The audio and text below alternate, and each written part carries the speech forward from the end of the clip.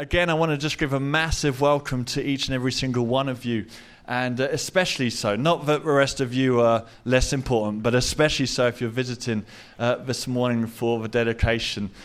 We just have loved getting to know Steve and Talita over the last few months and last couple of years, really, and they're just a joy to do life with.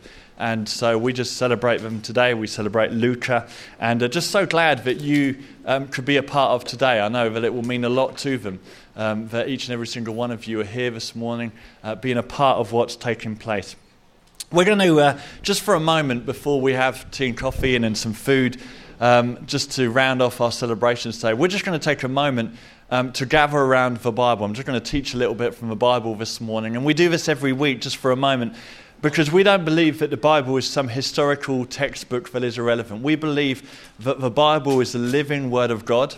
We believe it's our handbook for life. We believe that God continues to speak to us through His Word. And so this morning, we're just going to look at a couple of thoughts. And as I do, I want to ask a question that I want you to be thinking on rhetorically as we journey through some thoughts together. And it's simply this: what defines you?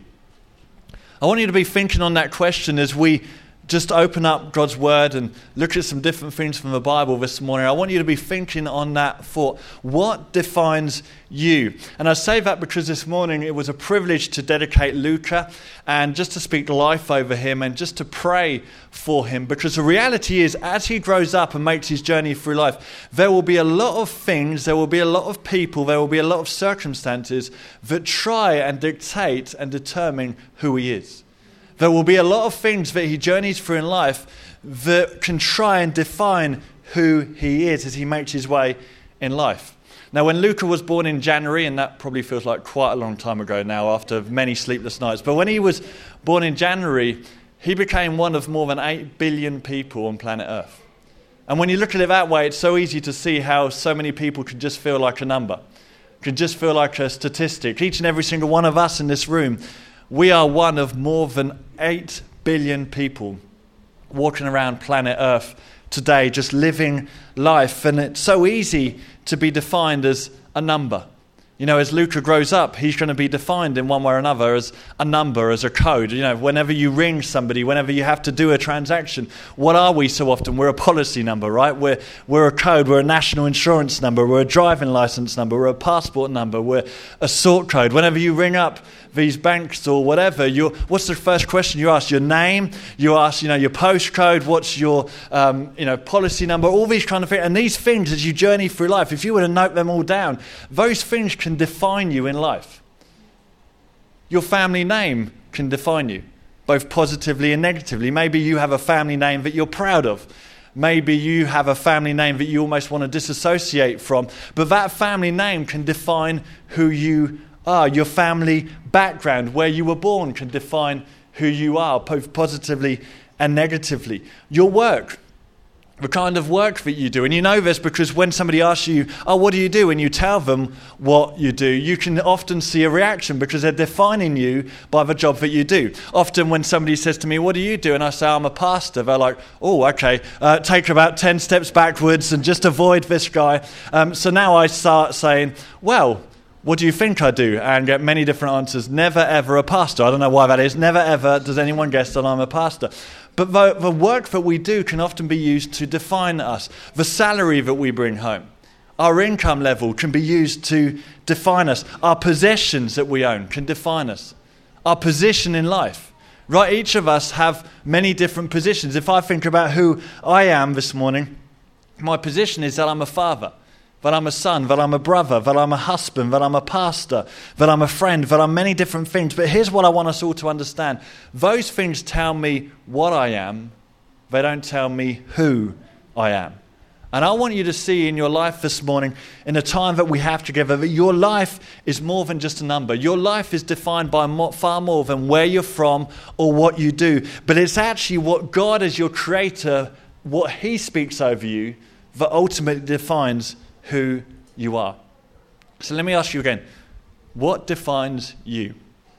Or maybe a better way of asking the question would be this: what are you allowing to define who you are?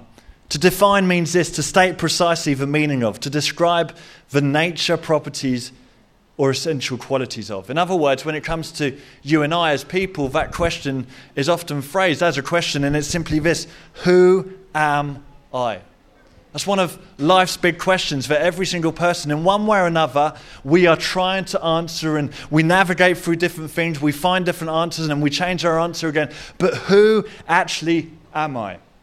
And the truth is, if you don't know the truth of who you are, or you don't know where to find the truth and source the truth of who you are, you will waste so much of your life running to all the wrong people and going to all the wrong places and trying to look in all the different things in order to answer that question, who am I?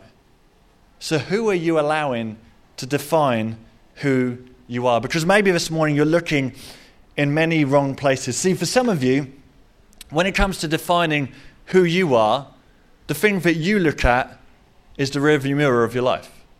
You allow your past to define who you are, not your present. You don't give much thought to your future, because when you're besotted by the past, it's difficult to actually be in the present and actually look forward to the future life that you may have. And so for some of you, you spend the entirety of your life looking backwards at what was.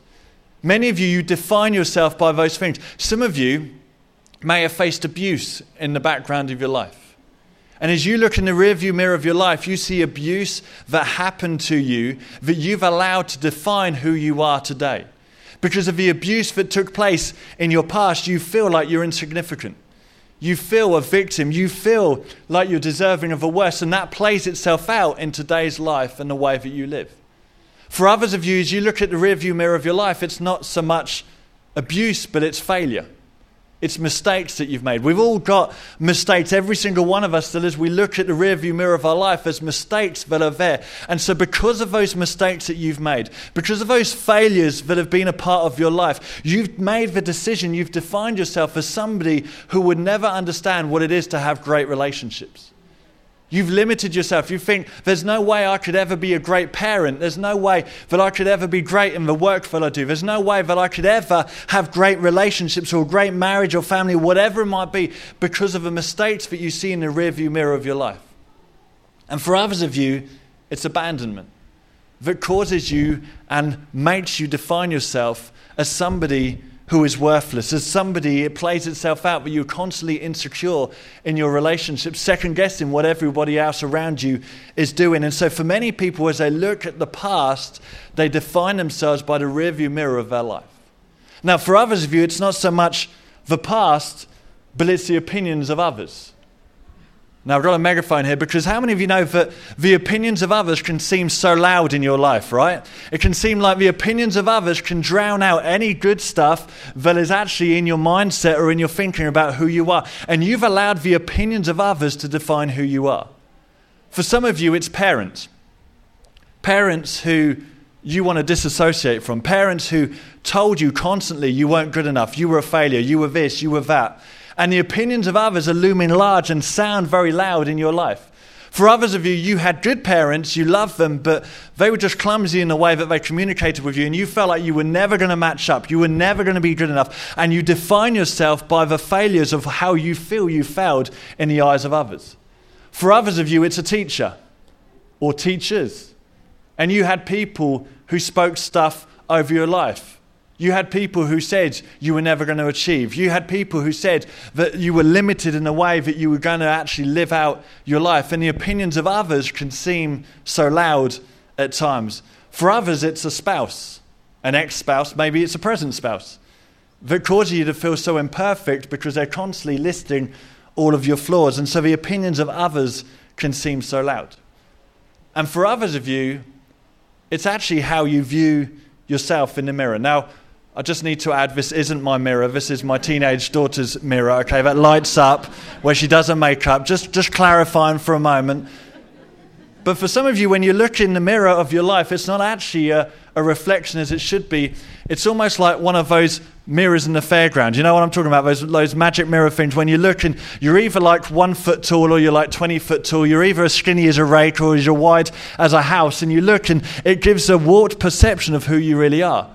And some of you look in the mirror of your life, you look at yourself and you see a warped reflection of who you really are. You're your harshest critic. You're on this endless treadmill of comparison of what other people have got and what you don't have in this social media world of endless scrolling at what you have and they don't have and they have and you don't have and so on and so on and so on. And you feel insignificant as though you can't ever match up to what other people need you to be. In the Bible, there's a guy called Gideon. You can read about him in the book of Judges, chapter 6, who God comes to and says, I've got plans for your life. There's things that I want you to do for your life and through your life. And he just responds and says, no, not me. Because my family is the weakest in the whole of this area. And he actually, in some translations, says, I'm the runt of the litter. Some of you have felt like that your whole life. I'm the runt of the litter. I'm like almost the extra. I'm the leftover in my family or whatever it might be. And so when you look at yourself, you're your harshest critic. And the reality is, if you don't know who you are, then something or someone will always try to define it for you. That's why last night, there were endless amounts of people going out, getting completely off their face, having one-night stands because they were trying to find some sense of worth and definition of who they are through broken relationships and escapism. That's why tomorrow morning there'll be endless people throwing themselves into their career, and there's nothing wrong with good and prosperous careers, but they're trying to define themselves by their careers and find their identity in their careers. And too many people are living a substandard life because of who they think they are or who they believe they need to be. Jesus in the book of Matthew chapter 16 one day was talking with his friends, and the narrative picks it up in verse 13. It says, when Jesus came to region of Caesarea Philippi, he asked his disciples, who do people say the Son of Man is? They replied, some say John the Baptist, others say Elijah, and still others Jeremiah or one of the prophets. Then Jesus posed this question of them. And so Jesus asked them, what are other people saying about me? And there's loads of answers that come back. The reality is that none of them were correct, because whenever you're looking for others to tell you who you are, all you'll often be left with is broken and wrong answers. You've got to know for yourself who you are. Not what others tell you that you are, not what circumstances would dictate or predict, but who you really are. Now, you may be sat there thinking, well, all right, but does it really matter? Like, you're going on and on about this and understanding who you are, but actually, does it matter? I believe it does, and let me tell you why. Because what you allow to define you will determine how you live your life and the kind of life that you'll experience. That's how important it is. Let me say that again. What you allow to define you will determine how you live your life and the kind of life you'll experience. Proverbs 23 verse 7 put it this way, for as he thinks in his heart, so is he. In other words, as a person thinks, so are they. This was written thousands of years ago, and yet is being backed up every single day today by modern science and studies on the brain and thought patterns. The way that we think determines how we live. You will always live out of what you believe to be true. And so when you don't know who you are, you know what? You'll live your life in constant fear. If you don't know who you are, you'll live your life in constant insecurity of other people around you. You'll feel entrapped. You'll build this fake world that you build around yourself. You live a substandard life to the life that God has for you. Jesus knew who he was. He wasn't asking this question of his mates because he was insecure. You know, what are people saying about me? What are people saying? He wasn't in that place of insecurity. He just wanted to know what the word on the street was. Jesus knew who he was. And so it didn't matter what people said about him. It didn't matter that one day you read in the Gospels, he goes to his hometown and he's doing ministry and people begin to say, hang on, isn't this Joseph's boy?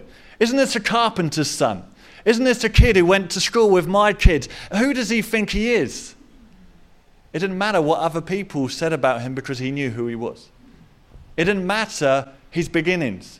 But if you know the story of the gospel, if you know that God became flesh and dwelt amongst us, Jesus came and he wasn't born in a palace. He was placed in a multi-purpose feeding trough. That was his first place that he was put into, a multi-purpose feeding trough where loads of animals would eat out from. That was his beginnings. But none of that matters because he knew the truth of who he was. And so in John chapter 8, verse 12, he says this, I am the light of the world. Whoever follows me will never walk in darkness, but will have the light of life. Jesus knew who he was, and he knew his purpose. Do you know who you are?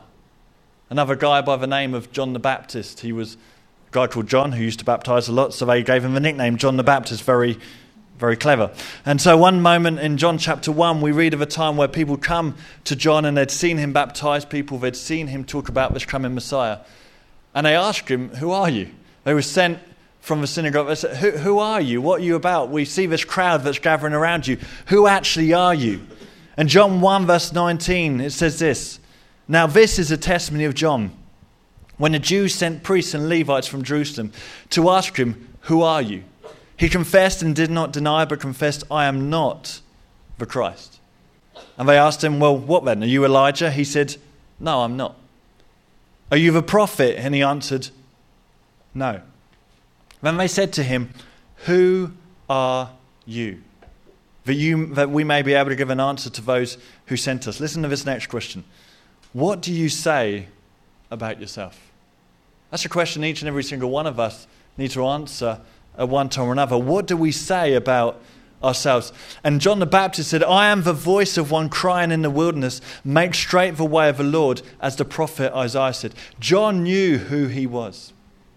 And so when people came to him and said, are you this? Is this who you are? He said, I'm not. Some of you need to get to a place where you know what it is to say, that's not who I am. Or that's not who I am anymore. When the voice of condemnation comes of your past, you're able to say, that's not who I am anymore. I'm not a victim of my past or my circumstance. I am not what other people have spoken over me. I'm not who other people have defined me to be or determined me to be. I'm not limiting myself to the small thinking of others or to the containment of my past. I am not defined by what is happening around me. What do you need to draw a line under today? And say, I'm not that anymore, in order that you can understand who you truly are. John the Baptist could only define who he truly was once he'd put away who he wasn't. And so then he says, I am the voice of the one crying out in the wilderness. You can only understand who you are when you know what God, your Creator, speaks over you.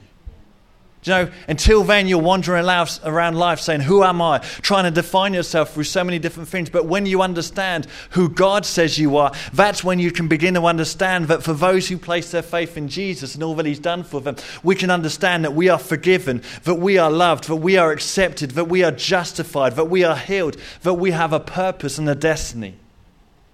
Who am I? I am who God says I am. Full stop. And it matters.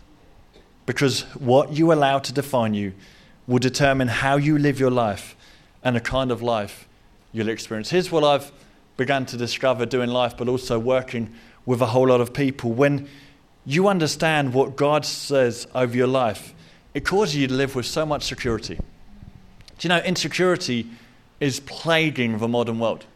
And it's not just teenagers scrolling through social media and having fallouts in the playground. This is affecting boardrooms. This is affecting marriages. This is affecting family get-together. There's so much insecurity within the lives of people because we don't actually understand who we are. When you understand who God says you are, you begin to walk with security. Here's an antidote to insecurity. Psalm 139, 13 to 18.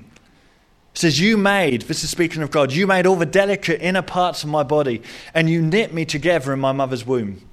Thank you for making me so wonderfully complex. Other translations say I'm fearfully and wonderfully made. Your workmanship is marvelous, how well I know it. You watched me as I was being formed in utter seclusion, as I was woven together in the dark of a womb. Thousands of years before scans were ever invented, you could have a scan of baby Luca. Thousands of years before that, here they were talking about the dark of a womb. You saw me before I was born. Every day of my life was recorded in your book. Every moment was laid out before a single day had passed.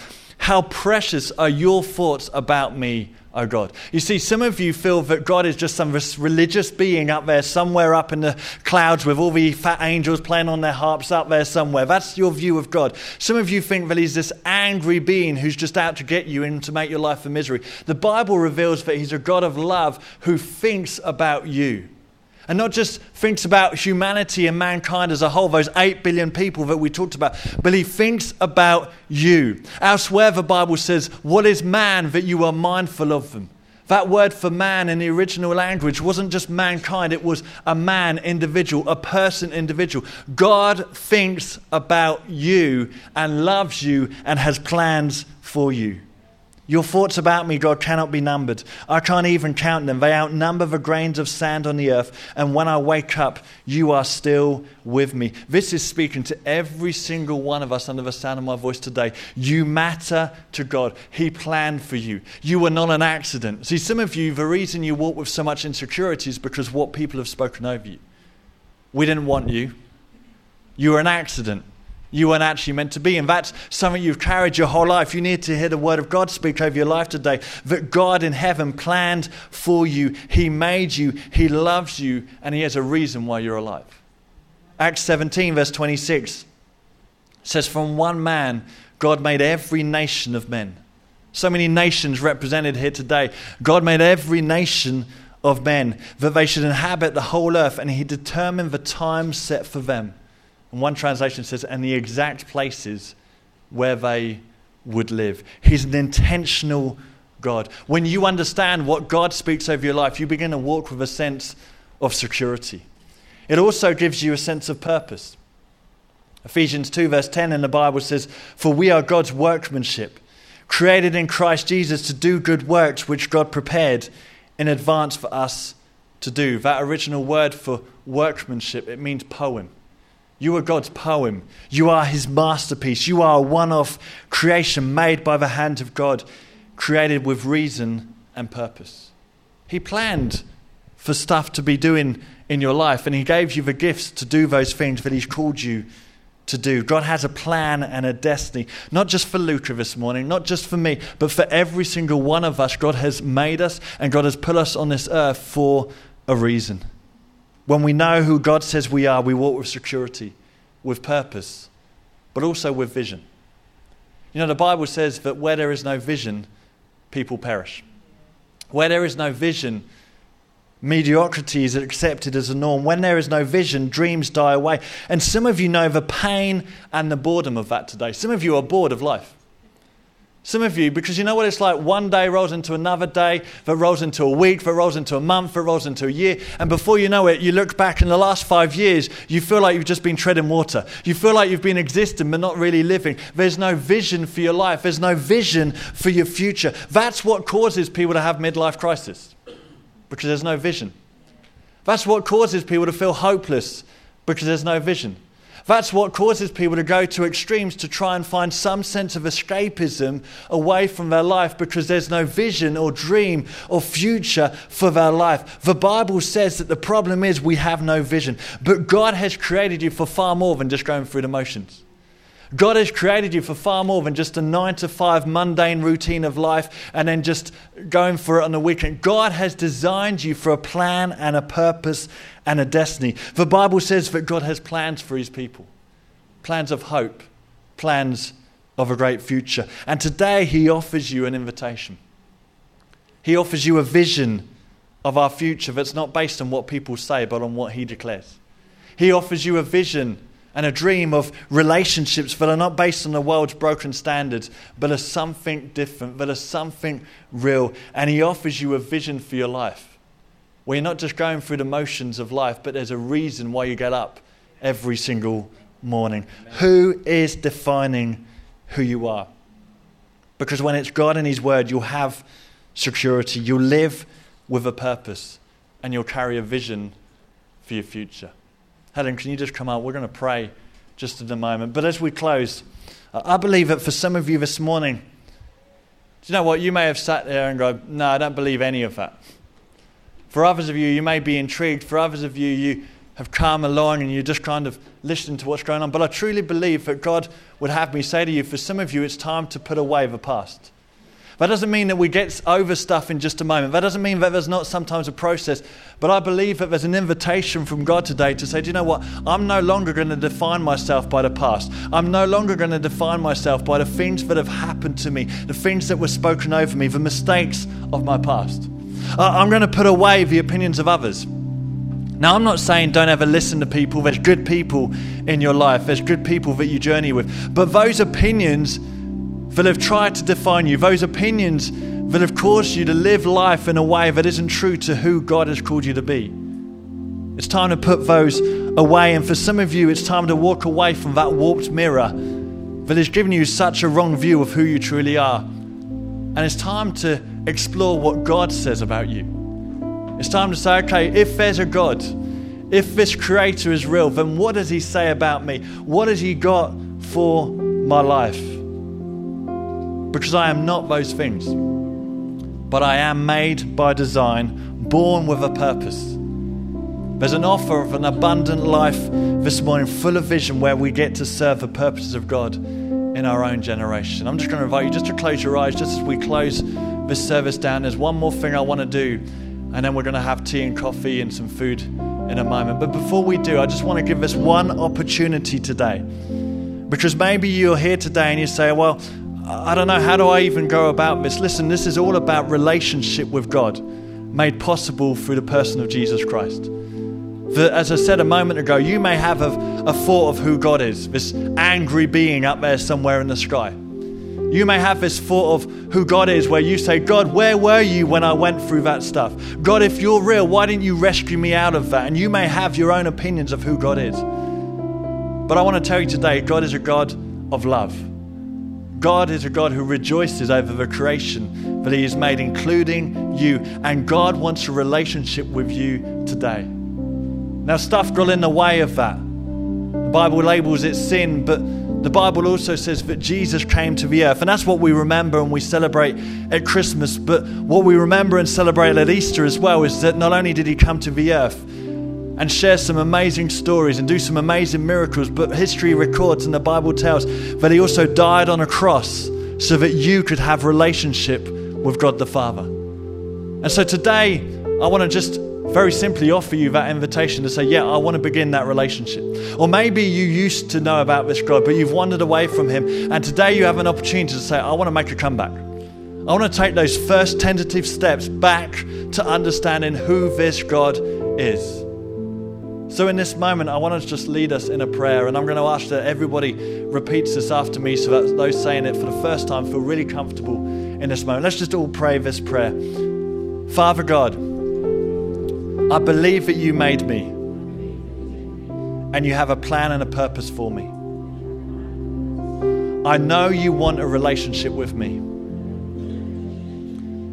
And I know that sin gets in the way of that. But I thank you that you sent Jesus to die in my place. And today, I know that I can be forgiven, set free, and begin a brand new life. I give you my life today and my future. Amen. Just keep your eyes closed in this place. And here's what I want to do. I'm not going to embarrass anyone. Please know I'm not going to bring anyone forward or make a show of you in this moment. I want to give an opportunity just to make a decision. And that decision, again, you may not understand everything overnight, but you're just pressing go on a relationship with God that will cause you to understand why you're alive. The fact that he has a plan for you, and will give you an assurance of what happens to you the day that you breathe your final breath. So if you're in this place and you say, yeah, I want to begin that relationship, then here's what I want you to do. I'm going to count to 3. There's nothing magical about that. That's just a point of connection. And when I get to 3, I'm just going to ask that you just slip your hand up and you can put it straight back down again. But we just want to give you this moment and this opportunity to respond to a relationship with God. So if that's you, just prepare your heart. Just get ready to respond. I promise you I won't embarrass you or pull you forward. But here's your moment. 1, 2, 3. Just raise your hand if that's you and you want to respond. Thank you. Thank you. You can put your hand down. Anybody else? So yeah, that's me as well. I want to make a decision. Maybe for the first time or coming back into relationship with God. Just giving you this moment today to press go on that relationship that will change your life forever. Thank you. Thank you. Heavenly Father, I thank you for this person responding to the gospel today. Father, I thank you for a brand new life for him. Father, I thank you that for each and every single one of us today, that we would put down the past, that we would put down the opinions of others, that we would put down our warped perceptions of who we are. And Father, that every single one of us would dare to open up the Bible and explore, what do you speak over my life, so that we can know your plans and your relationship with us. Father, just thank you one more time, Father. We just thank you for Luca's life, and we just speak blessing over him and the family and the extended family. Father, thank you for this opportunity to dedicate him to you today and to rejoice at your goodness in our lives. In Jesus' name we pray. Amen. Amen.